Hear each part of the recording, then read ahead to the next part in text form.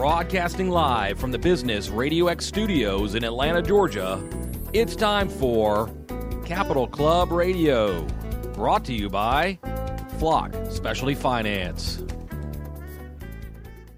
Hello and welcome to another episode of Capital Club Radio. Today is December the 22nd, 2015. I'm producer and engineer here today, Ryan Redhawk McPherson. And before we get started, just want to tell you about Capital Club Radio. It provides listeners an opportunity to gain valuable business insights and perspectives to deal with market uncertainty. And the only one who can bring that to you is the host today of Capital Club Radio, the charismatic Michael Flock. Thank you, Ryan. And it's great to be here this afternoon. We are absolutely thrilled to have Stacy Schachter as our guest today. And I want to disclose that Stacy was one of my first mentors in the debt buying industry. Before I get into my story, though, about Stacy, let me just introduce him as the current president and CEO of Vion Investments, which manages the acquisition and collection of consumer and commercial debt. Since 1990, Stacy has focused on receivable buying, servicing, and collections in the financial services industry, serving as president and chief executive officer of Brionico Investments. He was also president of OSI Portfolio Services and president and chief executive officer and chief legal officer of EMCC. That's when I first met Stacy, in fact. And he's also an attorney and advisor to several debt and receivable purchasing firms. It's also interesting to note that he's a member of the Ohio and Massachusetts Bar and is authorized to practice before the U.S. Supreme Court. Ooh, but never have. Never have. Well, let me just start with my story about Stacy and how I met Stacy, which was actually, I think, 14 years ago. 2001, I had recently left Dun & Bradstreet, and I had a lead for a very big portfolio of performing receivables from Gateway Computer. I knew nothing about marketing, brokering, underwriting, debt portfolio business then. And Bob Morris, my good friend, founder of Oliphant, had introduced me to Stacy as one of several investors that we were talking about relative to that very large transaction of Gateway. And so Stacy helped us syndicate that. And that was kind of my baptism into the debt buying industry. And Stacy's one of the thought leaders and kind of our community here at Flock Specialty Finance. And we want to keep in touch with Stacy. He's really migrated substantially from the charged off debt world into the performing markets, which I think he views as really the future for a lot of the, financing of consumer and commercial debt. So, Stacy, could you kind of, first, any comments on way back when we met there in that deal, and then lessons learned that on that for the future of you and Vion? Yeah, I think we were both a little better looking back then. Definitely thinner. Yeah. It's interesting. You talked about me mentoring you, which is very flattering, by the way. Thank you. And going back to those days of EMCC, one of my mentors back then was a name that several people that listen to your show will know, and that name is Arthur Levine. I don't remember if you actually got a chance to meet Arthur. I met Arthur, yeah. Quite a character. Some people would say he was difficult. Very imposing. Yes, a very imposing guy. Presence, yeah. I have some great stories about Arthur, but we worked together over 17 years, and he would sort of chew through people from time to time, but we had a very good relationship, and maybe it's because I started off just being his attorney and advisor before actually joining with him as a partner in the business, which was actually owned by the Schottenstein family. Mm-hmm. But going back to that time of Gateway, it was sort of an age where partnerships were becoming more common in that particular industry. And I think this is all pretty much common knowledge. There was, we had Carval involved, and Varday, and Greenwich, and Asta, and people behind the scenes, even from that to do that particular transaction. It was a fairly large transaction. But coming back to something you said before about transitioning from both the non-performing to the performing, I sort of want to point out to you that back then, when you and I first met, that was a performing portfolio. Correct. And I've always felt that is the nature of that's where the real opportunity in the business is, and always has been, is in the performing side of things. And we did the non-performing because when we were buying portfolios, we were buying everything. Mm-hmm. So we got the good and we got the bad. And we built platforms to handle both. And then as the debt purchasing market began to take off, that really became a focus for companies like OSI, where I ended up at for some time. And that business, as we all know, had its heyday, and now I don't want to say is in decline, but it's certainly a very different business than it was, let's say, before the CFPB and the financial crisis. So, a lot has happened. I've certainly have seen a lot. And there's some stories I'm going to have to tell you during the show at some point about Arthur. But Arthur was certainly a great mentor. Yeah, definitely a mentor of mine. And while I don't want to think that I emulate his particular management style, I still have wonderful to say things about his ability to negotiate. And really, I think one of the things I learned most from him is negotiation. How to sit down with people and figure out how to get a deal done when it doesn't look like there's an opportunity to get a deal done with sometimes different or unusual types of structures. Well, let's expand on that because different and unusual types of structures, to me, are critical to bringing two parties together to find a financing solution. And I know you've had great experience and expertise in that. Could you kind of expand on how you do that when you get into one of these transactions? Well, a lot of people think that the highest price is often just how much cash can you pay up front for a transaction. Mm-hmm. And oftentimes there's non-monetary concerns. For example, just how safe are you going to be dealing with your counterparty? Some people want to sell, wipe their hands of it, and be done, and didn't realize that they still have legacy risk. So there's one important aspect is just making sure the party you're dealing with is a good party so that they don't get you in trouble down the road. So trust is important. Trust, of course, trust is always important. And most people would say, well, of course, that's obvious. They take it for granted. Yeah. But you know what? I've seen a lot of transactions where the deal, it could be a month later, actually went bad. And I know of a particular deal that I was advising on to a well-known debt buyer that will go unnamed and a well-known bank that will go unnamed. And it was about 6 months later, they were both suing each other because of how the transaction was structured and the lack of disclosure. So it can happen to the best of them. But when I talk about structure, it's about more of a partnership type of transaction, understanding what the seller is trying to accomplish more so than just saying, well, here's a bucket full of money. Right. There's a transaction that we did where the seller was trying to actually improve their balance sheet. And they didn't need liquidity. And so since they didn't need liquidity, how could we help out their balance sheet? And we found a way. Without giving them cash? Without giving them cash. Okay, that's interesting. Yeah, so we found a way. We worked with our tax and other experts and accounting experts and came up with a way to purchase a product at a price that was frankly higher than what it was worth, but structuring it so that they could take full value of that on their financial statements, while from a cash perspective, we actually were not paying that higher price. And that type of structure, in the end, won us that particular transaction because we solved for the problem. So what were the details? Was it like an earnout then? You didn't pay much up front? Well, I don't want to give away state secrets, but we want state secrets now. Come on, Stacey. Well, no, certainly no. It was not an earnout. It had to be a guaranteed deal, or else under accounting principles, you can't recognize it. Right. Now, if we start talking about accounting rules, your audience is going to go to sleep really, really fast. So I'd rather go back and talk about the fun stuff. Right. And before we talk about more fun stuff, you learned from Arthur, I guess, the art of negotiation. And at the same time, though, at the beginning of our conversation, you said he chewed through people. And I know your management style, and it's not that at all.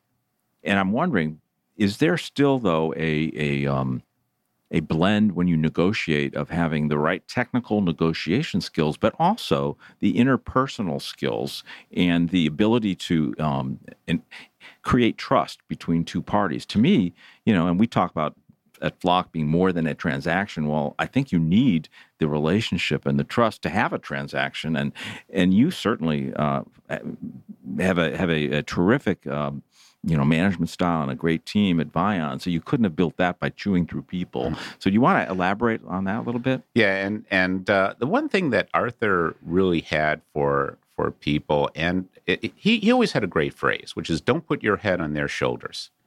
but still create empathy for their position.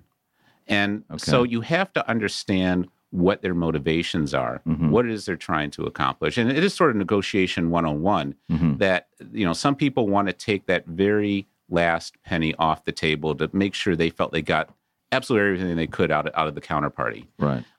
That's not my style. My style is far more collaborative. How can we get to an equitable solution? And I think that's been sort of my reputation of going down and trying to say, okay, what's the problem? Let's try and figure it out together, as opposed to leaving nothing for the other party. Yeah, right.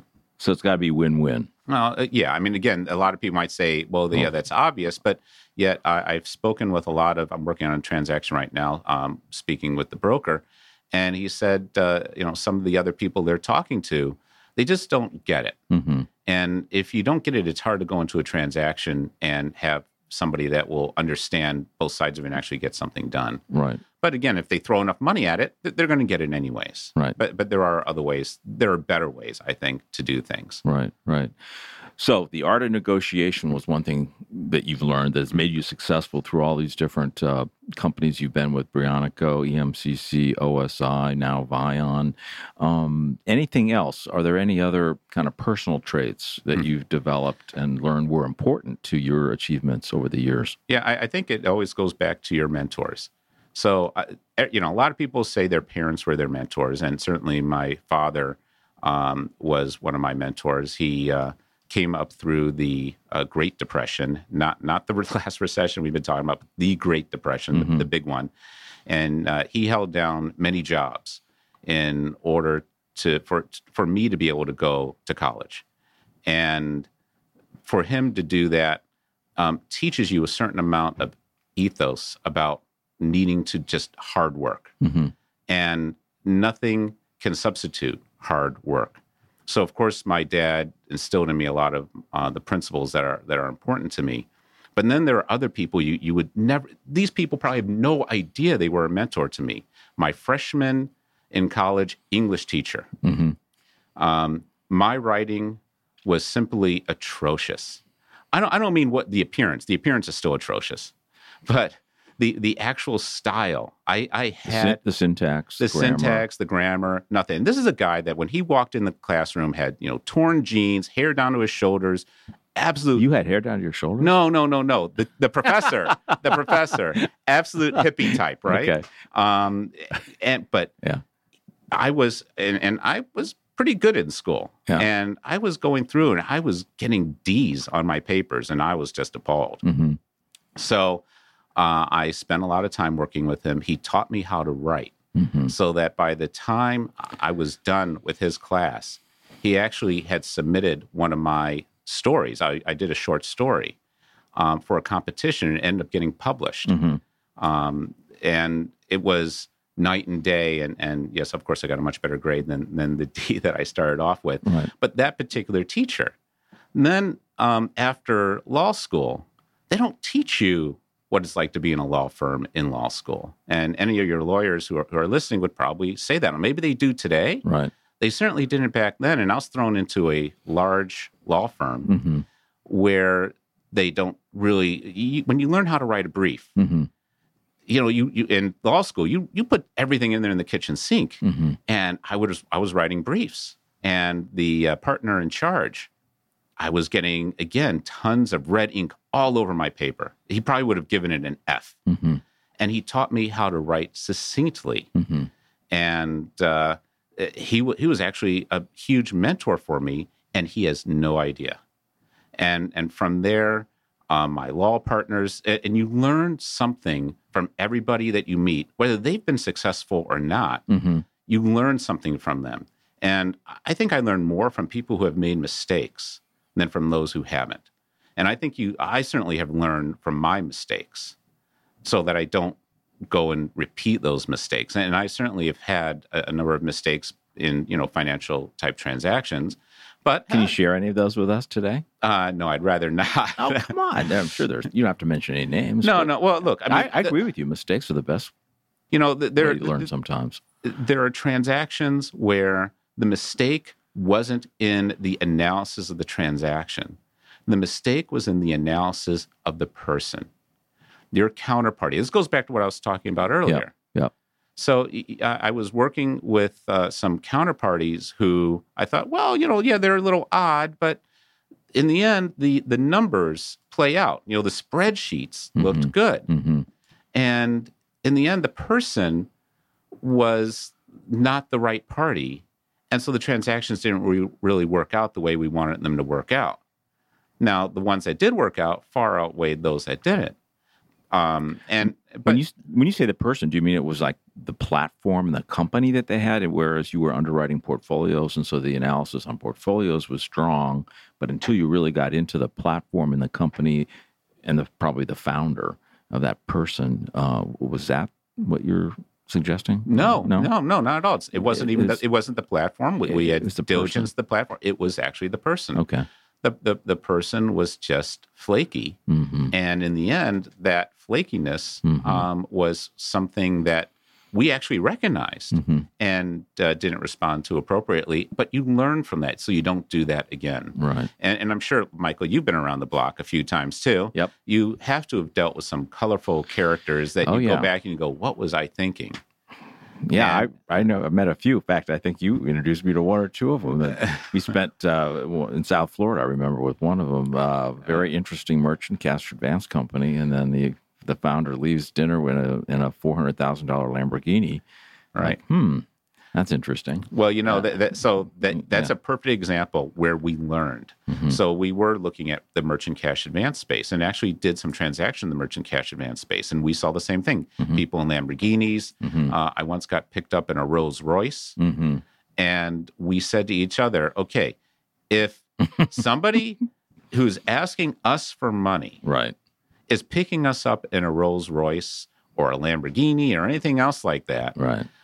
We have to worry about their priorities. Right. And so we now utilize those sort of subjective things to say, okay, that's it, that's done, and move on. Right. In fact, we know those transactions actually get done. Mm-hmm. I don't know if those transactions end up being good ones or bad ones, but it's one of those, life is too short. Right. Like I was approached with somebody who wanted to do a transaction in Ukraine. That is where life is too short. Literally, yeah. In fact, another good story going back to my Schottenstein days is there are only a few companies in the world, paper companies, that manufacture currency. I believe there are 7, or at least back when I was looking at it, there were 7 companies that manufacture paper for currency. Mm-hmm. And one of these was located in Serbia. And there was this war going on there back a while ago. And the party I was representing wanted me to go with him to basically Croatia to negotiate a deal between this company and Bank of England. And I said, okay, but then I hung up the phone and called my insurance company to see if something were to happen to me, would the life insurance actually pay out? Mm-hmm. The answer was no, because it was a known war zone. Mm-hmm. So I said, and this is back in the days when everything was by fax, to give you an idea, a little bit of age. Mm-hmm. And I said, why don't you go and, I'll stay up during your time zone and we'll do the deal over the phone and I'll, fax things to you. And he calls me up and he says, hey, I'm in the bunker with the president. And we want to get this deal done. And we actually did the deal while he's in a bunker because he was at the day I was supposed to fly in, the airport got bombed. Mm-hmm. And so that's the life is too short. Yeah. Just to take any type of risk for the sake of an additional dollar. Right. But it does provide for good stories. It probably would have been a better story had I gone over there. Right. But that's okay. You might not have come back. Well, there's always that possibility. Yeah. So I guess the common denominator here is there are intangible things that can't really be analyzed, mathematically, that even though they're intangible, they have tangible risks and tangible kind of negative consequences if you don't. Yeah, I think I used to discount some of the intangibles, the subjectives, right, early on. Yeah. And as you mature, you begin to realize that those subjectives are oftentimes more important than even the objective, financial side of a transaction. I think so, yeah. The people decisions are usually the most important, I think. But it's easy to not see that because we all love finance, we all love analysis and graphs and charts and things like that. So it's easy to forget that. What other lessons learned have you had along your journey? And how, you're big on mentoring, and you're thankful and grateful to have had mentors. How are you mentoring people at Vion, for example? And how have you taken lessons learned along your journey and transfer them to your team? Well, let's make it clear. I believe everybody has an obligation to mentor those that they work with and those that are looking to them for leadership. It's just something that we need to do, whether they be your contemporaries or younger generations. And so I think it's important to make sure that you don't have to have total control. You have to have good people that you can trust. And you can say, do this, and then stand back and let them do it. So empowerment. It's just a matter of being how hands-on or hands-off do you want to be. I'm a big believer in this book called Good to Great, which you've probably heard of. Yeah, it's a great book. And there's what's known as a level 4 leader who can be very, very successful. And I believe the ex-chairman of Chrysler was one of their examples. Iacocca? Yes, thank you. The Iacocca was termed a level 4 leader. Right. Very, very successful while he was there. But once he was gone, all sorts of problems. Then there's a level 5 leader who really relies on those under him to make him or her look good and to bring about success. And I try to be that type of person. So it's really, my success is only because of the people under me, but I try to learn from them. I think they mentor me in many ways, and they have. They basically have said, hey, you know what? You're not very good at this. Let me help you, Yeah, let me help you. And at first, your knee-jerk reaction is, oh, who are you to tell me what I'm good at? You work for me, not the other way around. Right. But in fact, they're right. And so I think it's important for a leader to be able to shut up and listen, which I still to this day maybe have a hard time doing. But I have learned a lot from those people who say, if you'll just shut up, and sometimes they'll actually use those words, and listen, then we can tell you where we're coming from and why we believe the way we believe. And over the years, I've learned that, they have a particular vision too, which can also be coherent with my vision. But the other part of what I've learned in terms of life lessons is you have to believe in your soul and in what you're doing. If you don't believe in it in yourself, how do you expect others to? And so when I go to my investors and ask them to give us money for a particular transaction, you have to treat it like it's your money and that you believe in it. You're willing to invest in it yourself, and you have to fight for it. Because if you're not willing to fight for it, who is? And we fight internally. The other people at Vion, myself, we'll fight in a healthy way. Yep. We'll argue about whether or not we should do a transaction. And the way at Vion, the way it works is we have a committee, and any person on that committee can veto a transaction. If they veto that transaction, it doesn't get done, period. I can't override the veto. It's done. That's empowerment. Yeah. Another word for what you're talking about fighting, and I've seen this too, is grit.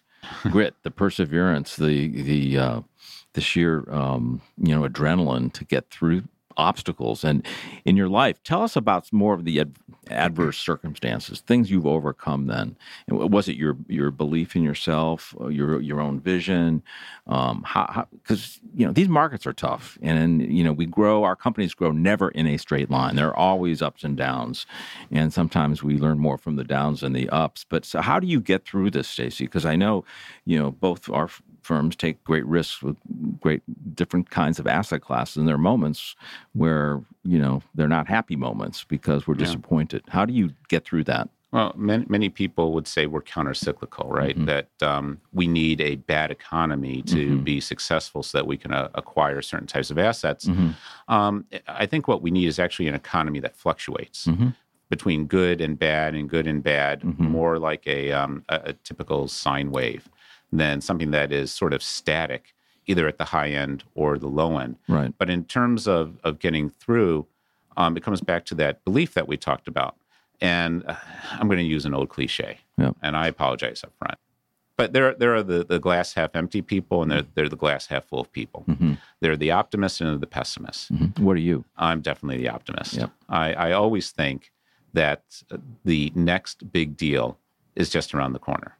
And it's not that I'm saying that to instill anything in people. It's because I believe it.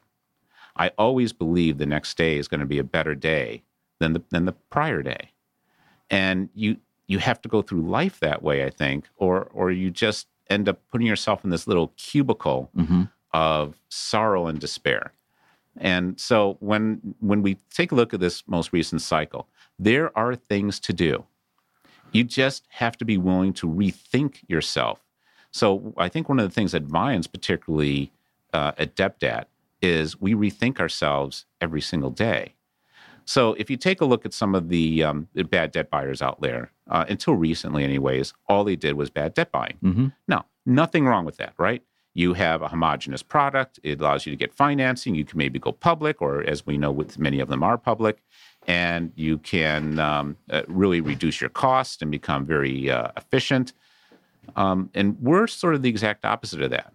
We don't really have hardly any platform at all. We like having very low overheads that we can go into different niches. Mm-hmm. We're really looking. We've done oil and gas. We've done healthcare. We've done auto. We've done medical. We've done so many different things on the commercial and the consumer side. So you're very diversified. We're flexible. Mm-hmm. You know, you can call it diversification, but that's not really true. Opportunistic? Yes. Very opportunistic. And some people see that as a negative. Well, and that's fine. That's for them. the glass half empty. Well, no, I mean, it's just look, there's different ways of brewing success. Mm-hmm. We believe ours is being opportunistic, taking advantage of situations that others haven't seen yet. Right. And which we were able to do with some energy transactions. Other people discovered it, came in, flooded the market, and boom, the profit went down. And when the profit went down, we exited. Mm-hmm. So that's not being diversified. That's being opportunistic, because being diversified would mean we're still there. Right. And I was just trying to connect a few dots here, Stacy, because I think that when you talked earlier about tomorrow can always be better than today, and there's always a better opportunity, does that kind of reflect your vision along the journey that you've had in our industry when you saw the charged off debt market being threatened by some economic forces, regulation? And I know you were encouraging folks at DBA to start looking outside of the traditional debt buyer markets and going into performing asset classes, which were bigger and maybe more recurring cash flow that was more stable, maybe higher returns as well. Is there a connection there? In a way, I think it definitely requires some sort of vision. And your vision doesn't have to be, I want to take my company from point A to point B. Mm-hmm. The vision is what you want your company to do on any given day, and making sure that those working with you share that vision.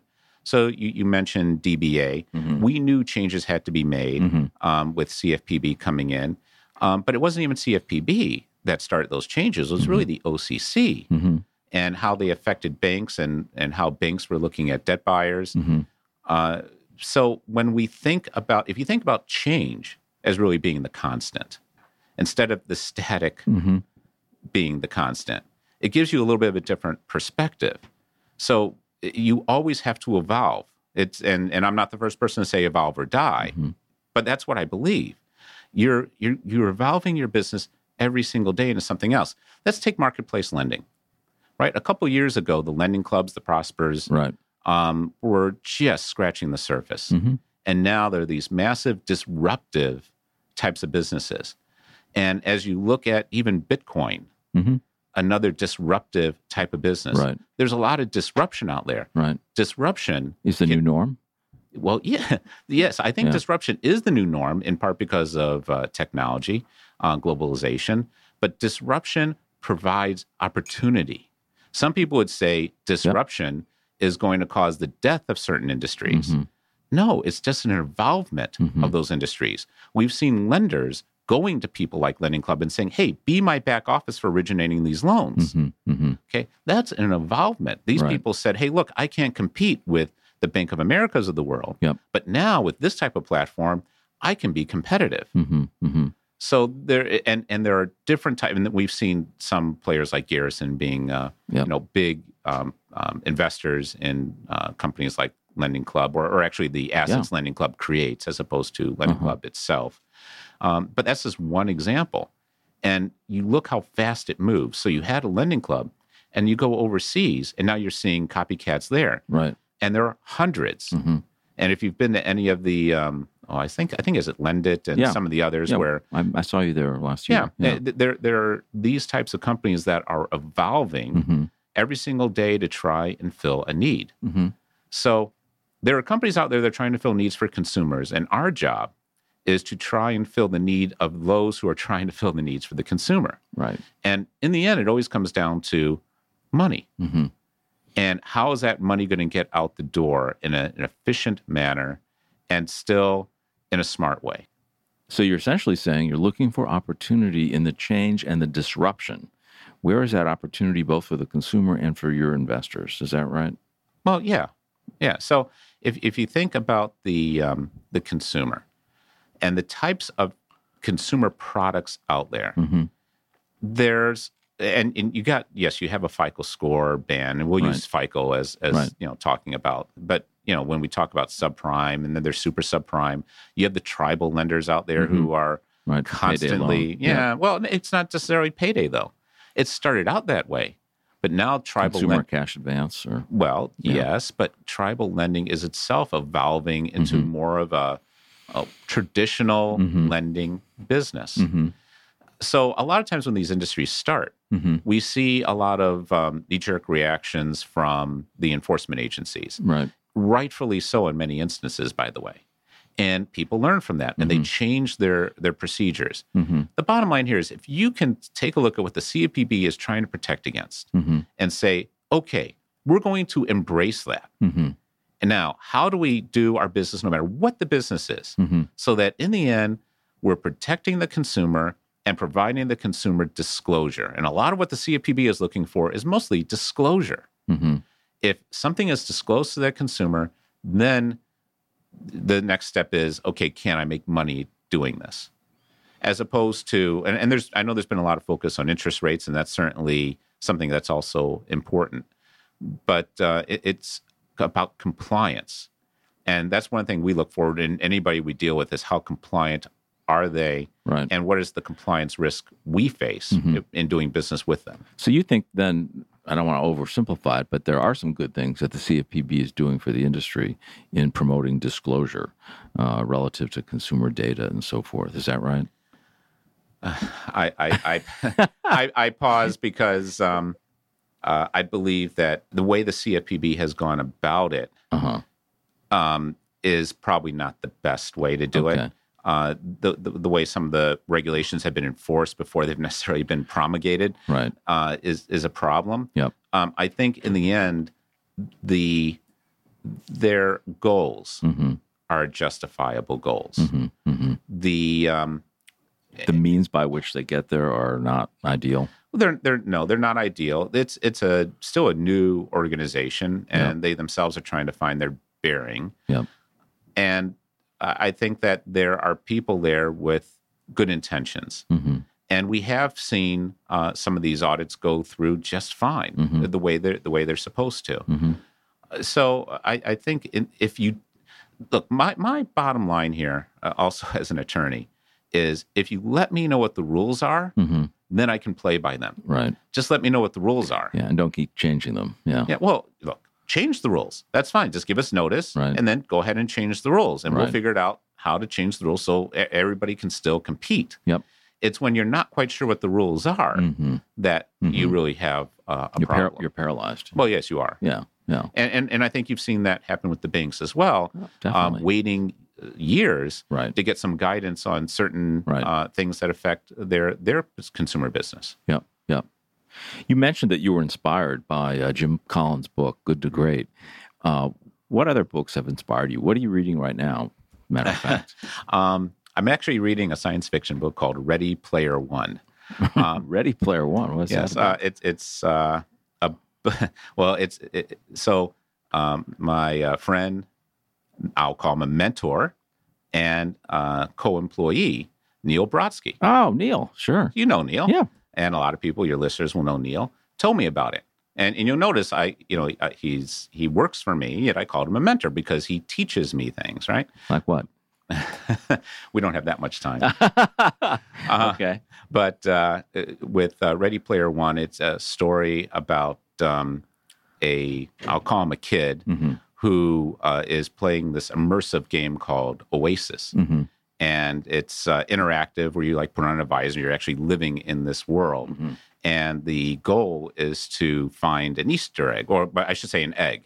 An egg is a piece of code that a programmer has left behind that nobody knows about, and to release it. And so his goal is, him and there's lots of others, goals to find this egg, because if they do, they inherit the creator's wealth, which is like $260 billion or something like that. So I'm reading that. But before that, I was reading SPQR, which is a history of ancient Rome. Right. So I like to, and so I've gone and taught a few classes. And History? No, actually financial. Financial, I was going to say. Ancient Rome. Okay. Yeah, ancient Rome. But in those classes, people ask me, what is the number one thing I can do to be better at what I do? And it's read. I don't care what you read. Read constantly. I tell my kids this. They might be listening. Read for knowledge or read for enlarging your view of the world, or actually reading can improve your writing sometimes, I think. Well, yeah, of course. And writing's important. Well, growing up, and this is something, growing up as a kid, I was a voracious reader. I read, and so I don't know if you remember the Scholastic books that you go into your class in grade school and you put in your order for books and you get them. And so the class had to have so many books ordered in order to have an order go in. So the other kids and the whole class would order, let's say, 10 or 15 or something, and I was ordering like 30, just myself, right? Which my parents probably didn't like paying for. But I read every single one of those books, and I still like to read a lot. So when I graduated at law school, another thing that Arthur taught me, and this is why I called him a mentor, I was his outside lawyer, right? And outside lawyers, they say, hey, here's a contract, do the contract, write it up, negotiate the deal, period. You're done. You get paid for that. He said, why don't you come with me to my conferences so you can actually learn the business? Why don't you read the trade periodicals so you can learn the business?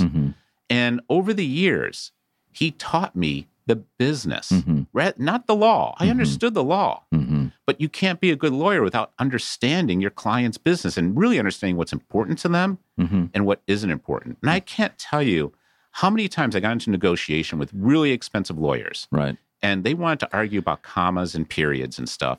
And I thought it was such a complete waste of time. And I just wanted to hit them over the head with a stick. Yeah. Because that wasn't getting a deal done. Right. They weren't deal makers. They were deal breakers. It's interesting. So it's really the soft things that maybe are hard to learn, but yet important to the bottom line. Right. And that gets back to what you were saying earlier about the people. The mistakes you made were due to the people, not the analysis of the financials. Correct. And the components of the deal. It was the person you were dealing with, and maybe a lack of trust or not shared values. Is that it? Yeah. Let's say I wanted to invest in, business radio studios. And what I would do first is find all the business publications I could on business radio studios and try and read up on those. I would talk to lawyers in the field, lobbyists in the field, so I can understand the government side of things. It's understanding the periphery that allows you to focus on the center. And without that knowledge, I just don't think you can be as effective. Look, there are still plenty of successful people out there that probably don't read anything. Right. But for me, it's important. Oh, and one other thing I almost forgot. the other thing that I thought was really important is most people know I don't mind bogarting a mic, right? I mean, I speak a lot. And if you just wanted to go get a tea or something or a coffee, I could just sit here and talk nonsense for a while. Yeah. But I learned that in retail. So again, my family didn't have a lot of money growing up. So I had to do odd jobs and shovel driveways and sold stuff door to door and all that sort of stuff. That's another story I'll have to get to. But I sewed shoes, and I sewed men's shoes for a long time. Now, men were really easy, right? They would come into the store, and I was selling Florsheim shoes at the time, and they would say, I want this pair and this pair in brown and in black. Okay, well, that was the easy part. Now, where I got the extra commission was by upgrading them to buy shoe trees and shoe polish. That was worth $1 each. The accessories. The aftermarket. The aftermarket. So I learned how to talk to people and understand what they were after by selling shoes. I then went through a very unpleasant period where I sold women's shoes. It was, they would want to see 10 pairs of shoes. The shoes were half the price, and sometimes they'd buy nothing. Right. So I went back to just men's shoes, but it paid really well. So back then, and I don't even want to date myself. It was, let's see, I was born in 63. I was like 15, 16 years old, and I was making about $12 an hour selling shoes. And I was working part-time, and I was sometimes beating some of the salesmen there that worked full-time. That sort of upset them too. But that was something that I think was really important for me, is to learn how to do those types of things. And so I took that with me into college. And I remember I was in a fraternity, and I went around with one other fraternity brother and I, and we said, hey, why don't we sell shoes to people in the fraternity via a catalog? And sell watches. And my dad had a relationship with an old watch company known as Waltham Watch. And so we went down in the factory. I bought them at wholesale, and I turned around and I sold them to my fraternity brothers and anybody else who I can sell them to at retail, so I could have some spending money in college. All those sorts of things, I think, help with, just getting into a transaction and being able to talk to somebody. You're learning the economics of a transaction right there in the shoe store. Well, yeah. You already figured out the aftermarket, the shoe trees, the shoe polish. I mean, that's where a lot of money's made, not necessarily the shoe. Yeah. But it's about talking to people. And then I still have difficulty today with the listening side. I mean, you have to listen to understand what people want. Right. But I listen, and I immediately know what I think they want, right? And so I want to jump in and tell them, as opposed to, wait, let me hear the whole story. It's hard to wait to hear the whole story. But if you wait for that whole story, you can actually figure out what it is they need and fulfill that need. We're about to wrap up the show and also the year of 2015. Stacy, what are your New Year's resolutions? What are you planning to do next year for you and your Bion? What's the resolution? Well, the resolution for me personally, as opposed to business, is I took up running a few years ago. I'm running something called the Dopey in January, which is 4 races in 4 days, including a half marathon and full marathon. If I live through that will have already fulfilled my resolution for the year. So that's just awesome. Personal, and I'm never doing that again. Yeah. My wife signed us up for that. She's doing it as well, and I think she's also probably in the mind she'll probably never do it again either. And we haven't even done it yet. But just personal goal for me is a little bit of fitness and to not let the little things, gnaw at you. Right. And I'm still always the optimist. So as I apply that to the business, yes, things are slower now. And I think they're slower for everybody, or if they're not slow, they're at least not as profitable. They're more difficult. But you have to believe. Oh, it reminds me of, it's a great, it's Christmas time, right? And there's the Polar Express. And you remember the ticket that was stamped in the boy's hand as he's leaving the North Pole. Do you remember what it said? No. I think it said believe. Am I right, Red Hawk? I don't know, actually. I got to go revisit that movie this year. Okay, So I'm getting a nod. Believe. Yes. Okay. So I think it's believe. Yeah. And so That's synonymous with passion. you have to have passion. If you have passion, if you don't have passion to do what you do, why are you doing it? Right. You have to do what you love. Right. I loved being a lawyer. Right. I really did. When I grew up, as I was growing up, I always knew I wanted to be a lawyer. I used to always watch Perry Mason and all that sort of stuff. I also wanted to be an astronomer. I have a lot of eclectic tastes, things that I like to do. I love to teach. And once I retire, my goal is hopefully to teach a class about entrepreneurship, because I believe in the end, we're all entrepreneurs. Because if you think about yourself as being an entrepreneur, you're always reinventing yourself. You're always reinventing your business. Yep. That's what we have to do as businessmen in a world that's changing as fast as it is. It's to be an entrepreneur. So as I look towards this coming year, and if you're asking for my predictions, which have not been as great of late when I think about the economy, because I kept calling for a recession by now. We haven't gotten it. But my predictions are simply that there will be opportunities out there. I think we're going to see some distress. We see it in the bond market right now, where bond yields have certainly widened. The energy sector has caused a lot of distress, and that distress is going to cascade down. It's just a matter of how long it's going to take. There will be deals out there, and some certainty on the regulatory side will also help. And there's still going to be a future for those of us in the business. It's just going to be a different future. So a tough, challenging year, but a different one, and the glass is half full. Or more. Yeah, and we believe. Well, we're going to have to wrap it up, Stacy. Thank you so much for your time this afternoon, your words of wisdom and mentorship to our many listeners here. It's worth what they paid for it. Yeah. Good luck in 2016, and we'll get back soon for another interview with Stacy Schachter, CEO of Ion Investments. Thanks, Stacy. And thank you. This show is brought to you by Flock Specialty Finance. To learn more, please visit flockfinance.com.